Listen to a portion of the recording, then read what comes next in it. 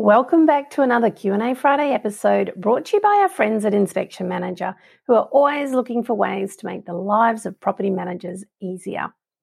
In this week's question, Jade says, we had a tenant suicide in a property a few months ago.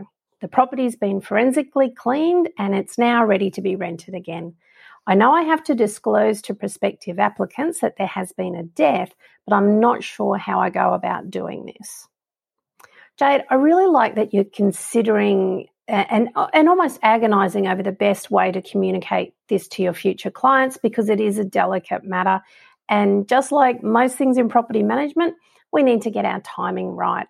And although this information does need to be provided officially, whether that be in a disclaimer or included in the special conditions, depending upon where you live, I understand that's not what you're asking here. You're asking how to let people know.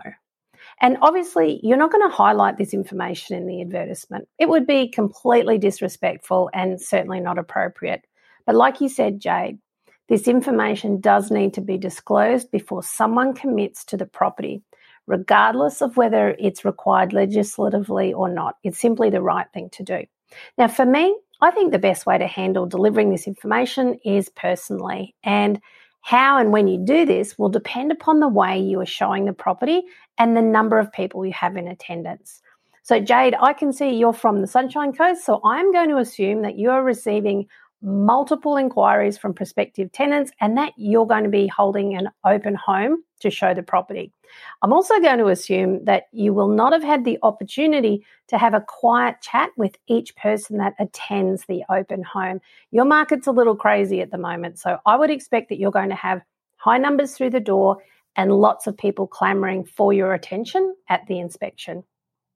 And because you will most likely be receiving a large number of applications for the property, I also imagine that your normal process will be to shortlist these applications before you present them to the owner.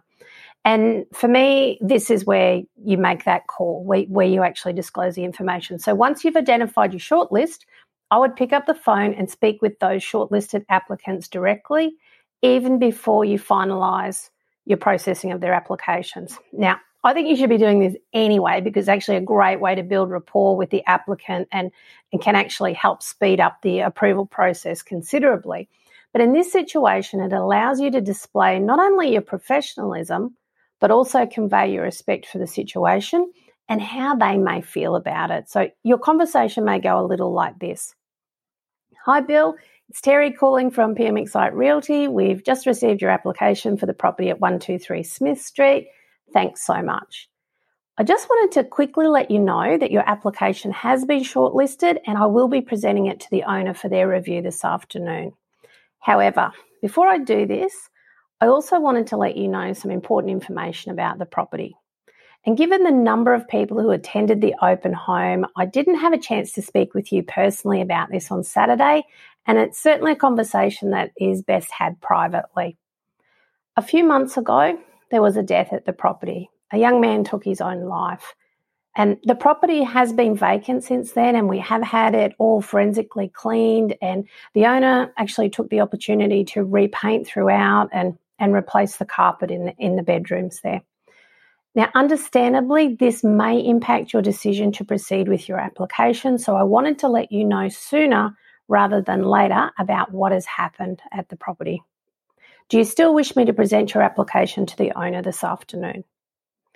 Now, at this point, the applicant may have some questions about what's gone on, and it's okay to share if the incident happened inside or out, or even which room it occurred in. This type of information is naturally going to be what the applicant is curious about. What's not okay is to give details about the events that lead up to it, what the person's name was, that kind of thing. And even if they were on the lease or not, be very mindful of privacy in this instance.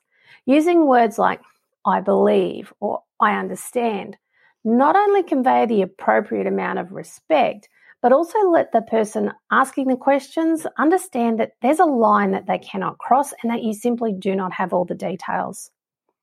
So if Bill asked me what happened, was it inside? Did you find him? I would reply, my understanding is that he overdosed on medication in the first bedroom. And I was notified by the police who advised this information to me. I'm sorry, I don't have any further details I can share. And then revisit your original purpose for the phone call. Is the applicant willing to proceed with their application? If they are, then I would also offer them the opportunity to re-inspect the property. I think in a situation like this, it's important to be as transparent as possible and also mindful that each person may be affected in a different way. They may go away after they've spoken with you and sort of start thinking about it. So we need to, let them revisit the property. Also, if you do receive applications before an open home, which is something that often happens these days, if you have the time, pick up the phone and let those applicants know before they inspect the property about the history. And then they can make up their mind at that point whether they will attend the inspection or not. So, your approach with this situation, Jade, is to be transparent, warm and friendly, but also respectful and professional. Just like how we communicate with clients normally. I just want you to be mindful that some people's reactions may be more extreme than others, okay? I hope this helped answer your question. And if you'd like a question answered, guys, all you have to do is go to pminsight.com and click on the free stuff tab.